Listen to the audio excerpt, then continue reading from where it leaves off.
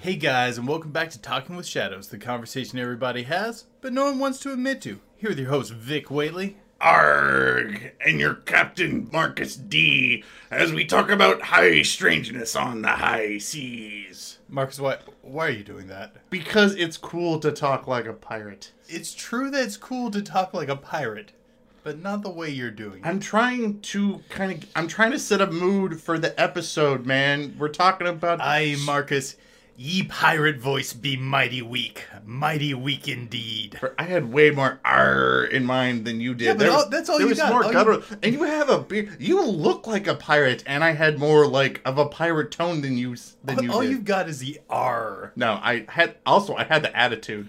Thank you very much. If you didn't catch on already, we're going to be talking about some crazy stuff happening on the ocean. Absolutely. And we want to welcome you guys back to the podcast, by the way. And always want to thank you guys for listening. And we want to give a big shout out to some good friends of ours, Tyler and Jake from the Fartmouth podcast that I was recently on. These guys were actually some pretty cool dudes. They call themselves the dirtiest podcast on the internet, and it is true. If you go on there and listen to their stuff, they have some pretty colorful language and stuff that they talk about on the podcast. But it was a lot of fun. They actually were very surprised when I came onto their podcast about whether or not if I'd even want to do it. And I was like, yeah, sure, because, you know, this sounds like it's going to be fun. It's really cool. We're going to talk about stuff with the paranormal and have some fun when we did it. And I had a really good time. You guys should check out their podcast. We'll put a link to their podcast in the show notes for you guys to go check them out. So, how was their breath? It was okay. They had donuts for me, by the way. Thank you very much. You have never had donuts waiting for me at the start of any episode. That's true. I really would have guessed with a podcast name like Fartmouth, their breath would have been horrid. But great group of dudes. Very smart guys that know a lot of stuff. And, oh, my God, the music stuff that they were playing, the parody songs that they were doing was actually pretty cool, and you guys should check out their stuff. But this is going to be a fantastic episode. Me and Vic have been wanting to do this topic for a while. Well, yeah, I've been pushing this one for a couple years now. Yes, and we want to make sure that we get to talking about it, but we're going to go over the comments from our last episode. Oh, wow, you guys did a lot of comedy on the last one. We were watching, which is really cool, and we love it whenever we see our listeners talking to each other in the comments below. Oh, yeah, we really appreciate the comments, guys. Oh, absolutely. And we have some great stuff. If you didn't check out our last episode, we talked about crazy clown phenomenon, like the tons of different types of crazy clown phenomena that's out there, as well as how it's all kind of similar and almost all connected. It is a fantastic episode that you guys should definitely check out. One of them, probably my most favorite that we've done so far. All right. So, Austin Lee commented, "Love this channel, and to hell with clowns." Cheers to that, by the way, Austin. Oh, yeah, all about that response. Yeah. Never realized how mind-shattering it'd be to open your blinds and there's an angry, smiling clown staring at your window. I agree, and I also continue to not understand why more of those stories don't end with, "and then I pulled out my gun." So, that's probably going to be my response if something like that would happen to me. Superfan Creepy California commented. Creepy California said, "My mom and dad had a run-in with a weird clown, and it sounded similar to your Harlequin description. This happened when my parents were in their 20s, and on Halloween, a clown was following them around.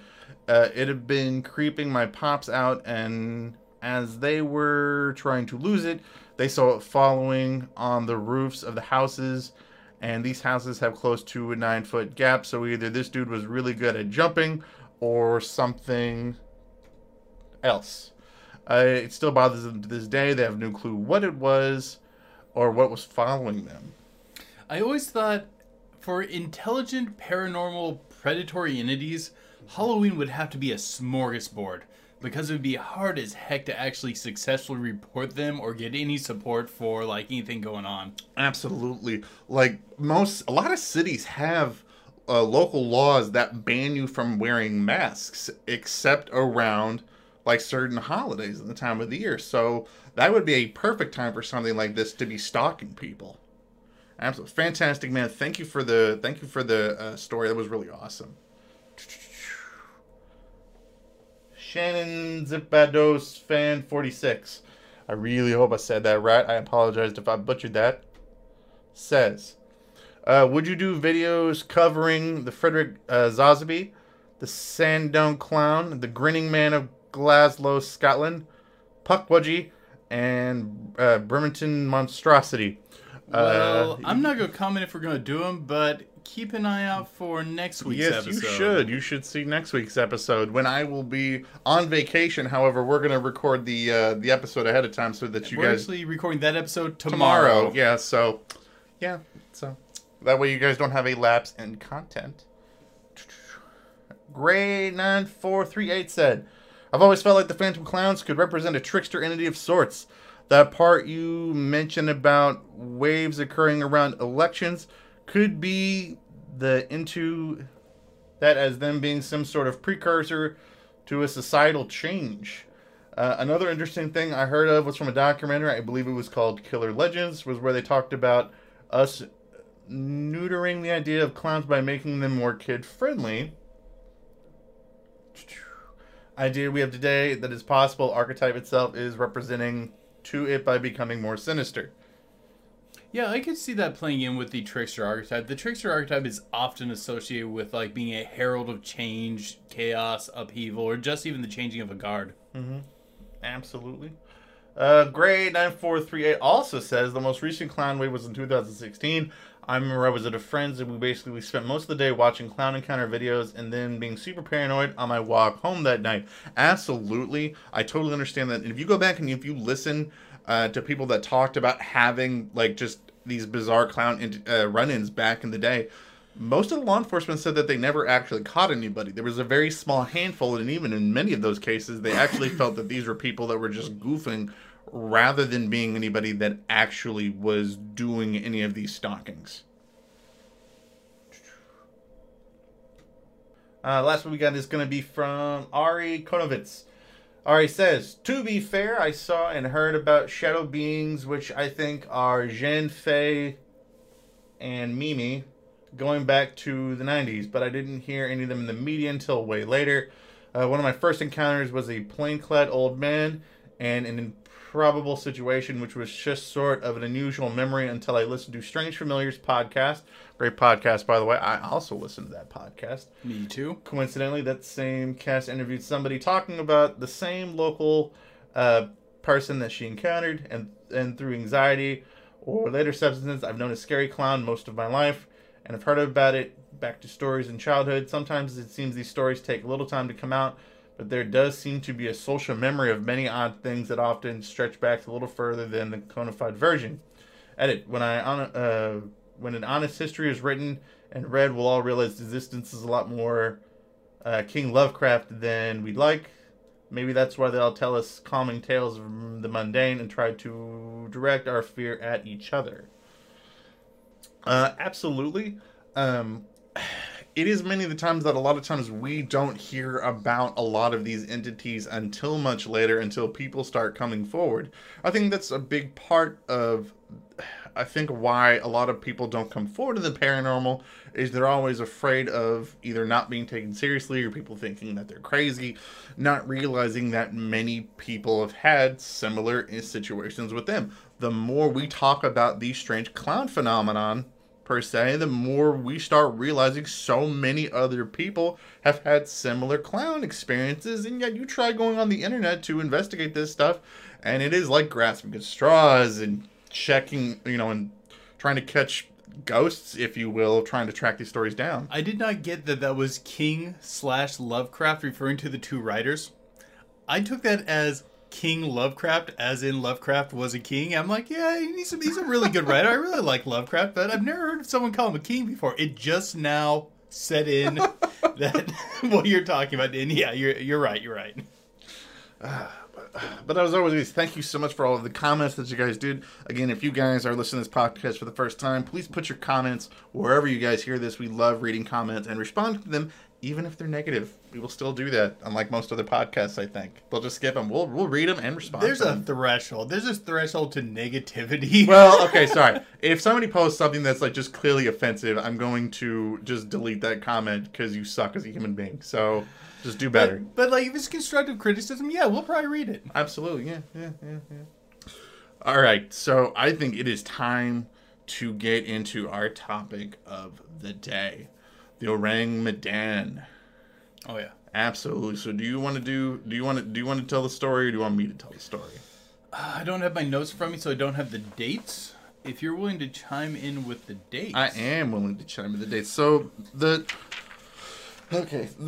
first important thing to remember to note about the orang medan story is there is differences of opinion as to when this event actually went down. Some people state that it occurs in about the summer of 1947, all the way up to about the summer of 1948 within this time span.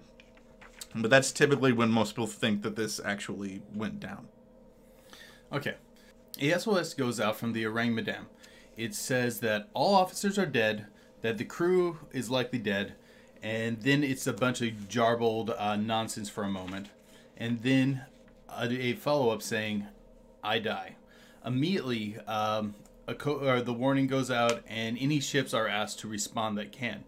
2 ships respond. The first one to get there is the Something Star. It is the Silver Star. Silver Star. As well as the City of Baltimore is the second ship. Okay. Well, the Silver Star gets there, and they start to board it. And the first thing they notice is it's just kind of drifting. But the ship has no obvious signs of any serious damage. So they start boarding the ship, and the first thing they notice is that the crew, many of them are up on the top deck, just lean back, lips curled back, staring up into the sky, their limbs lifted and locked in just kind of a defensive position, and clearly all dead. As they begin to investigate the ship, they find a staff dog, similar situation as the humans. They find the officers in the wheel room. They find other crew working below, all dead in these bizarre positions. And eventually they do find the telegraph operator who has sent out the SOS, and he's dead right next to the machine, almost as if he had died just right then while they're sending it. So these guys have no clue what's going on. They're thrust into this bizarre situation now. And they decide, okay, we're going to tow this back. While they're setting up the tows, suddenly smoke comes up from below the deck, and they cut the ropes just as the orang medan explodes with enough force to thrust it out of the water. And they're left going back to shore with a very strange tale and very few answers. That is a freaky story. Okay.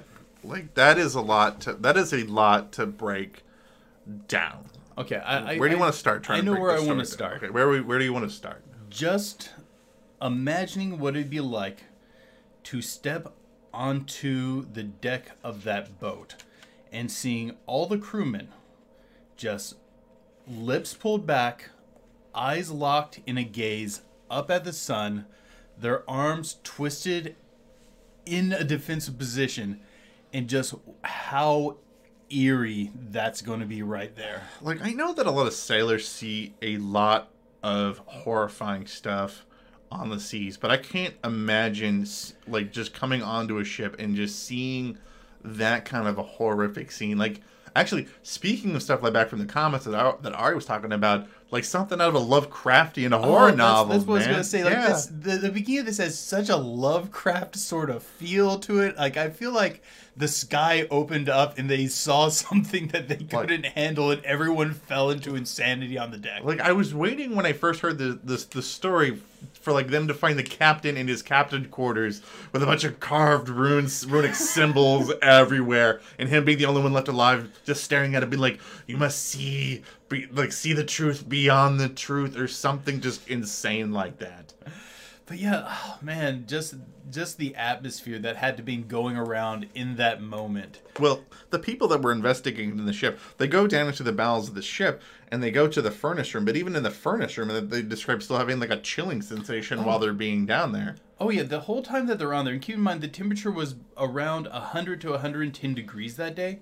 They were consistently describing it as being tens of degrees colder while on board this ship. That the whole ship was possessed of a bizarre coldness. Now, I'm going to ask you, because, I mean, we were kind of prepping for this episode. We had a disagreement as to what, is that something that's necessarily paranormal, or is this an effect that they're having because they're seeing such a traumatic event? I mean, think about when anybody sees something like a really traumatic scene. They describe it chilling them to the bone. I mean, we've seen some pretty scary stuff at work that we've walked into, and I've still had like the shivers and chills run through me seeing some of the stuff that we've either read or seen.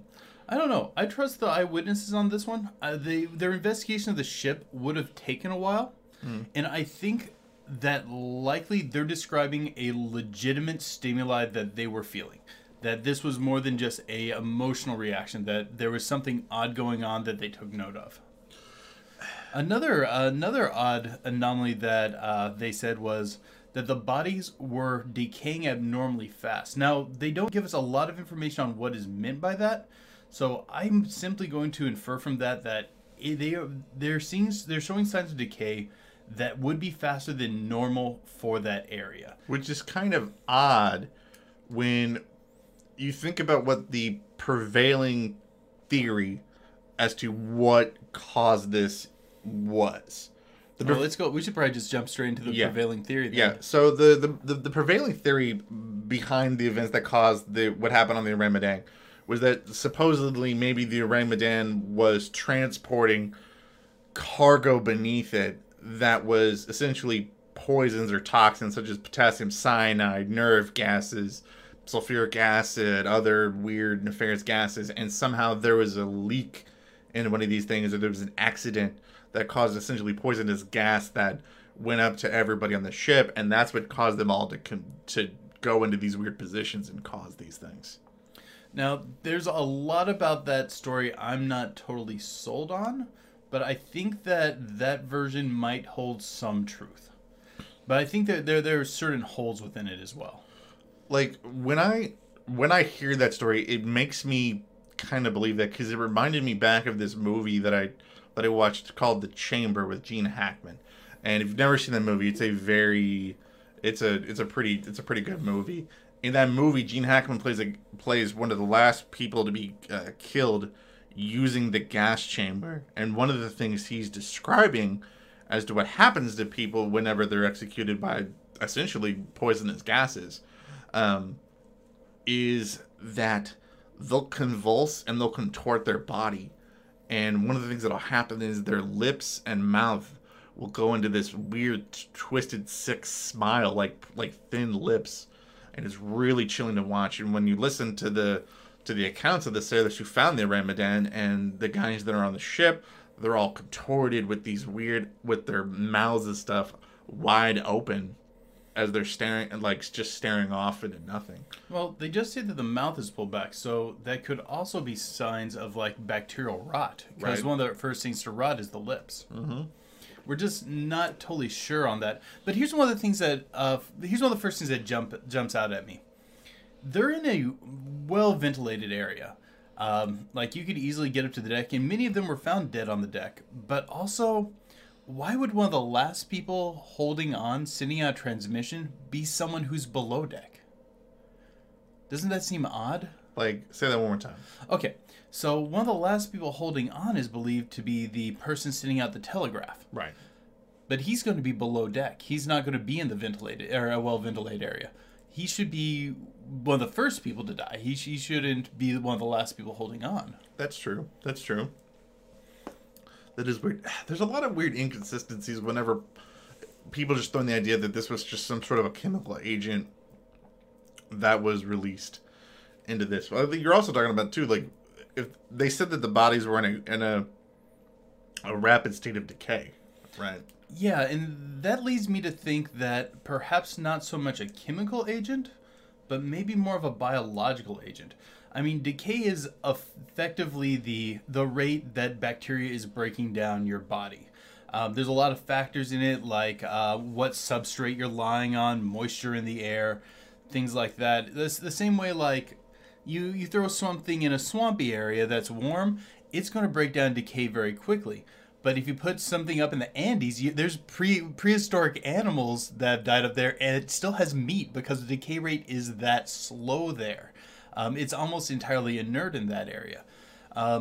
Probably decay rate for that area, the normal rate is probably going to be fairly quick. We're talking a warm, moist environment, probably not as fast as a swamp, but still fairly quick.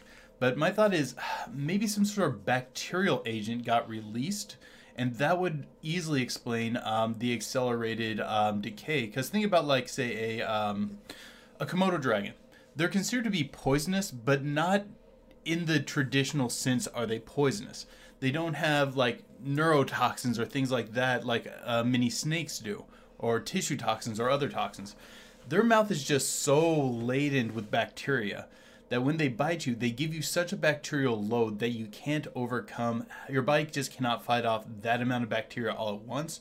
And that bacteria is going to just start breaking you down, and you're eventually just going to die, and they're going to eat your body or eat you when you just are too injured to run. Well, if this was some sort of gas leak that happened again, wouldn't it just be feasible then to get on life rafts or get on something to get away from the boat?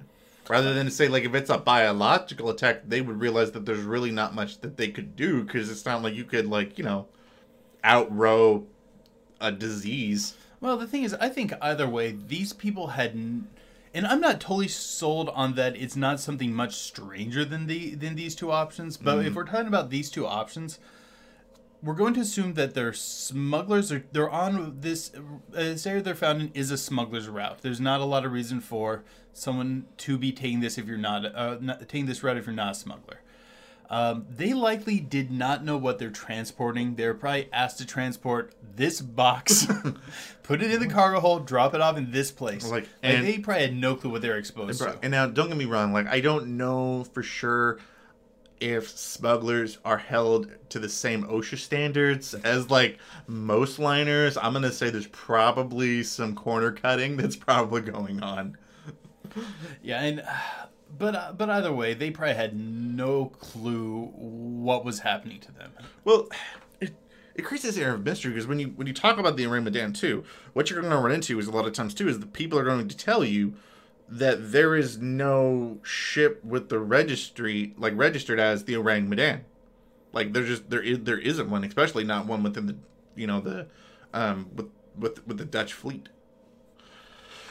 Which, again, though, if you're smuggling something that you're not supposed to, you're doing something that's clandestine or covert or something like that, of course that you're probably not gonna, you know, have the correct ship name on the registry. Yeah, and I really feel like these were likely smugglers, because that strait they're in, it's not a good strait for transporting things. It tends to be a dangerous strait. It's kind of rocky.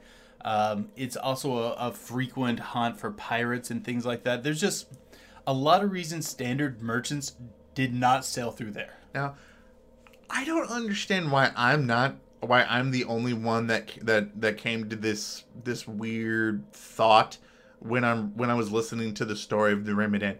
Like, doesn't it seem a little coincidental that these two ships showed up right at the perfect moment for this ship to explode? Like, they all got off the ship in time for them to all safely get away and not be on the ship when it explodes. Oh, I'll definitely see that second point to you. That is awfully coincidental. Now, for the first point, they aren't that far from standard shipping lanes. It makes sense that there would be ships that could respond, but the timing of their escape is very fortuitous. Yeah, like, we got everybody off of the boat. We tethered it, and right as we're about to, you know, leave and do the responsible thing, which is tow this ship back to port, it explodes. We should get into... There's a fire. We should get into some of the more clandestine aspects of this. Absolutely. So one of the biggest theories surrounding the Ourang Medan is that maybe they were transporting goods or things other than goods from the Japanese special Unit 731. Now, if you guys are not familiar with Unit 731, Unit 731 is a clandestine Japanese secret chemical and biological weapons organization that essentially did some very heinous human experimentation during World War II. Their whole mission was to try to create dangerous chemical and biological agents to use against the Allies during this time. Now, after the end of World War II, and many of these people were being brought up under war crimes, the United States doesn't exactly have the most moral track record with handling some of these people. Operation Paperclip, we could start there. If you guys aren't familiar with Operation Paperclip was essentially the program where the United States government essentially hired many of the physicists and people that were working on the nuclear projects inside Germany. The United States government saw what was going on in Unit 731 and went, hey guys, you want to come work for the U.S. government? And offered many of these scientists immunity in exchange for providing them with knowledge of their chemical and biological weapons. And they offered them immunity and protection from the USSR, who was also rounding these people up. Yeah, so it would be very possible for the for during this time, whenever they're trying to essentially smuggle equipment and people out of occupied Japan at this time to the United States, and then something go wrong. Because again, during this time, the United States government and the Soviet Union was kind of doing this as fast as they could, rounding up all of these supplies and equipment and trying to keep it from the other. So this could explain why there was a smuggling operation going on in this area trying to get something to the United States or somewhere else. And although this is a very popular theory and it is very interesting, it's mainly put together backwards. It's put together from the perspective of what could have caused this strange reaction, maybe chemicals, this could have been a shipping route for them. There's not a whole lot to back it up beyond the reverse engineering from the side effects. I bring up another point that I want to bring up during this thing, and maybe I'm just throwing a monkey wrench into the conversation here. So during the Rainbow Dam's SOS call, what happens? The SOS call goes out where they're saying, help us, all of our people are dying, this is what's going on. There's gibberish that nobody understands, and then the last thing, which is, I die. I go back to that gibberish. Were you thinking that it's a code? Because I was thinking that it could have been a code. It's gibberish to people who don't understand it. But maybe if you're sending out something saying SOS, secret biological chemical weapons about to fall into enemy hands, and all of a sudden these two American ships show up pretty quick. Like, there's a lot. Okay. I'm really torn to say between saying that there were likely not agents on the ships that showed up, and these people were just the luckiest sailors in the world and got off just in time before it exploded, and saying maybe they were so paranoid they just had people on pretty much all these ships and just planted, when they went to respond, planted explosives. I'm very torn between those two perspectives, and I'm having a hard time settling on one.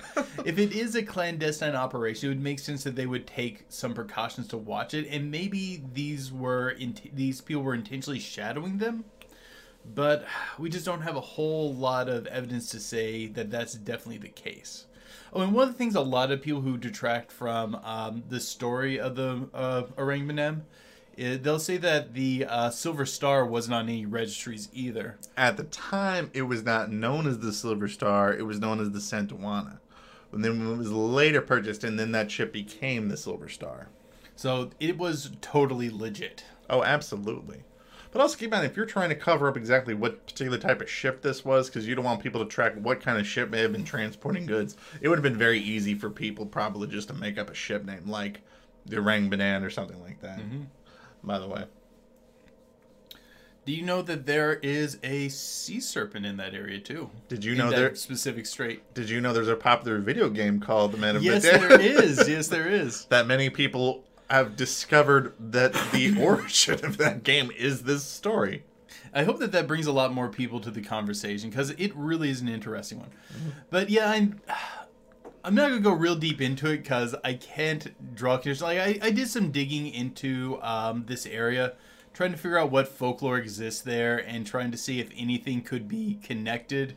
And unless this sea serpent can come up on a deck, exhale a cloud of deadly bacteria, and then would then leave without eating any of the corpses, I really feel like the sea serpent's unconnected, and that is the closest thing in the local folklore.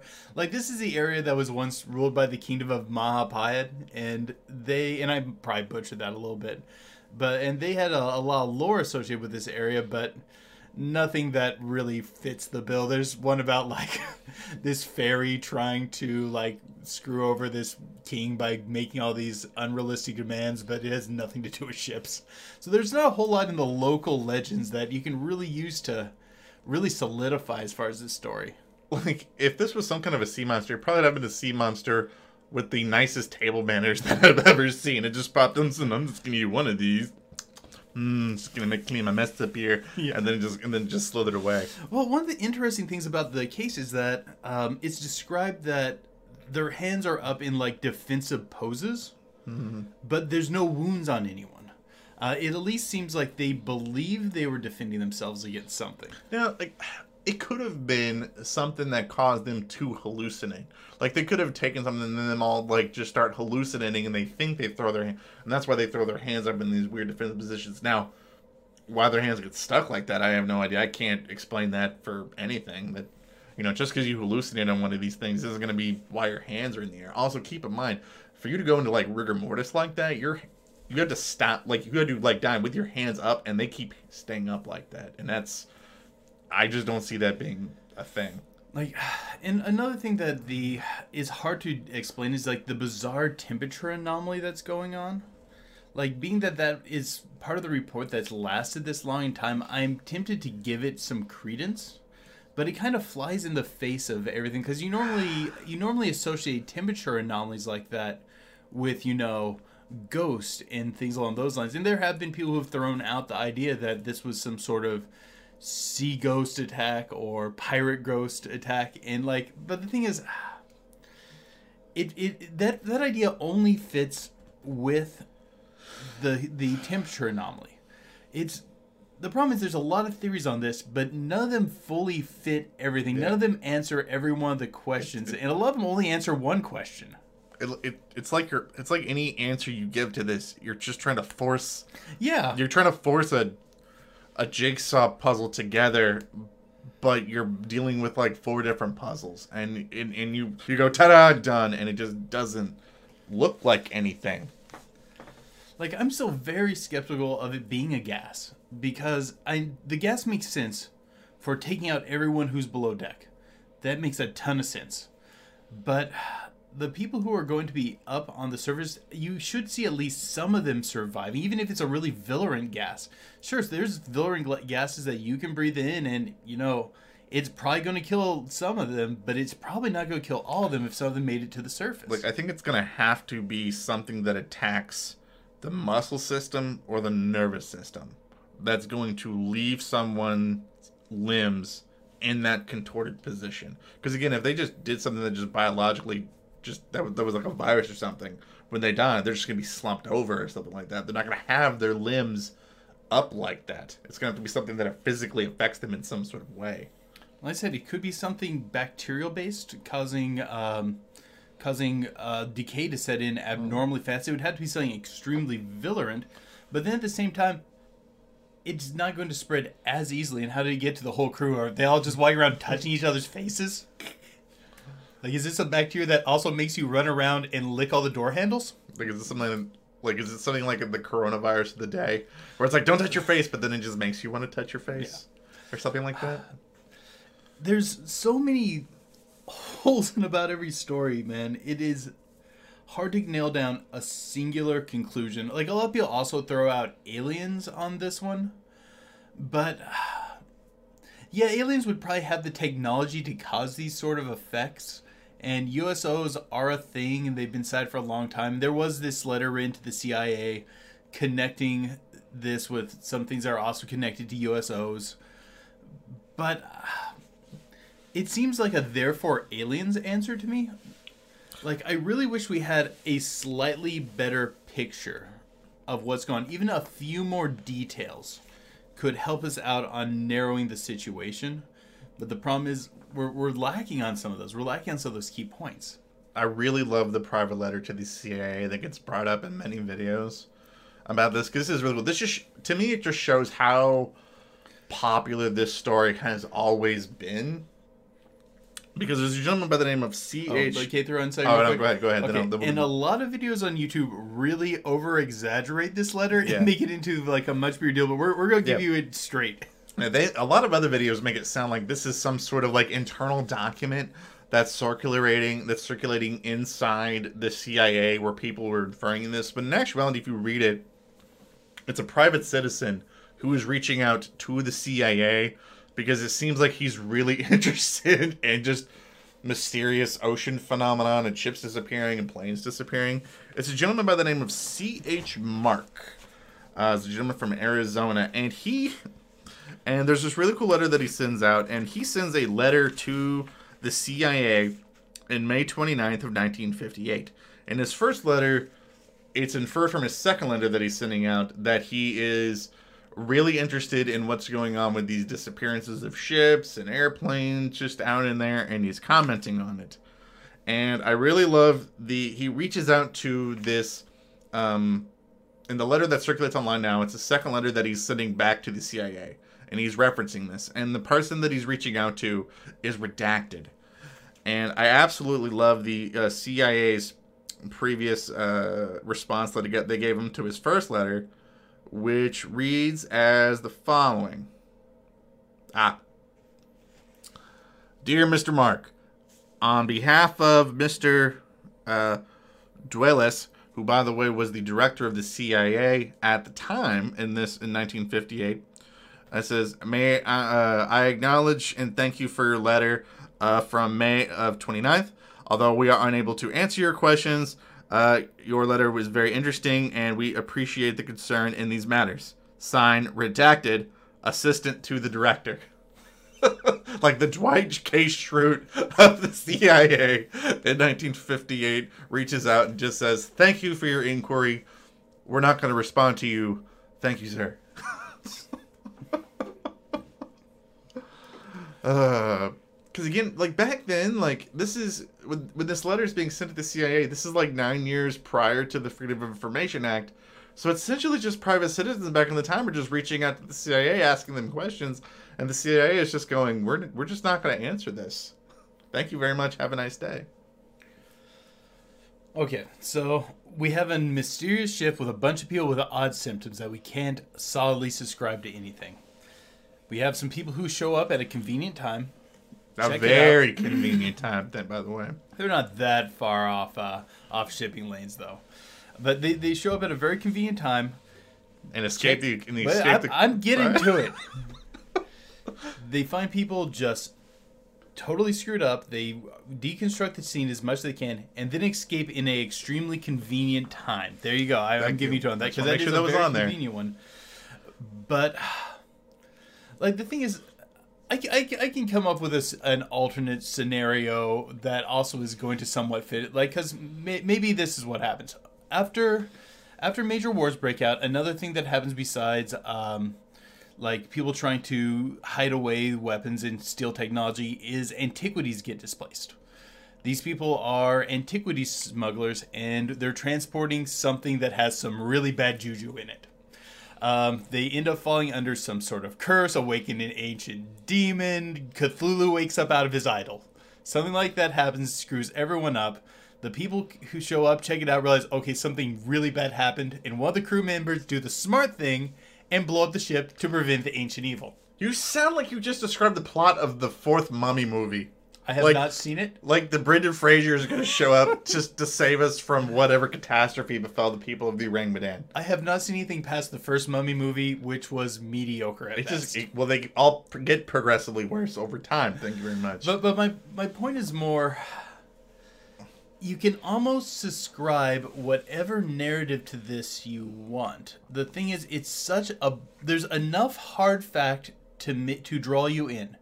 There's enough ambiguity to make it a blank canvas, and there's enough evocation to make your imagination project onto that blank canvas whatever you want to fill into it. Like, it's a fascinating story. It's really neat, but nothing quite fully fits. I think that one of the things that makes this story so amazing and draws so many people in is that it has that special lack of information that allows UFO people to see it as a UFO thing, paranormal people to see it as a paranormal thing, people who are into conspiracies to see a conspiracy. If it looks like a conspiracy, sounds like a conspiracy, feels like a conspiracy, it's probably a conspiracy. Okay? Thank you for making my point. I'm just saying. I think you're really underestimating the evil of Unit 731. No, I'm not. They're terrible. Okay. They're awful human beings, but No, they're terrible, but there's nothing to directly connect them to this situation. That's true. But it's so coincidental. All of the events that go down, there has to feel like there's some sort of higher moving that's going on in here. Okay? Oh, there's certainly more moving parts to this. Yeah. There is definitely something that occurred there. But the thing is this, we don't have knowledge of those moving parts. There's definitely a bigger picture here. But the thing is, it's so hard to subscribe it to a singular thing without making large leaps in conjecture. Like we're attributing it to, like, say, UFOs, even though there's nothing to really connect to UFOs, or to this shady group that definitely existed and definitely did some really heinous things. But there's nothing really there to force that connection besides this would make sense for a motive. Mm-hmm. It's a fascinating story. I believe something bizarre, truly bizarre happened there. Maybe it's even something that we don't even fully understand. But it is a great mystery. But let's get into our thoughts. Okay, I'm going to go first. So it's probably not hard to get to what my final thought is. I think, at the very least, everything that is going on here has a human element to it. I think the circumstances surrounding how quickly the rescue comes to this ship, how it's very timely that everybody's able to evacuate the ship in time for there to be this explosion. So in some way, shape, or form, humans wanted this ship to sink for whatever reason that it is. So I think everything surrounding the sinking of the ship probably had a human element to it. Now, the events that transpired on the ship, it could have been something other interesting in the paranormal, and maybe that's the reason that it's exploded, just to cover up whatever that there is, or to give it as a reason as to why the ship wasn't towed back to a particular port. You know, it was true that this was sunk, but we've never been able to find the wreckage of this in any way, shape, or form.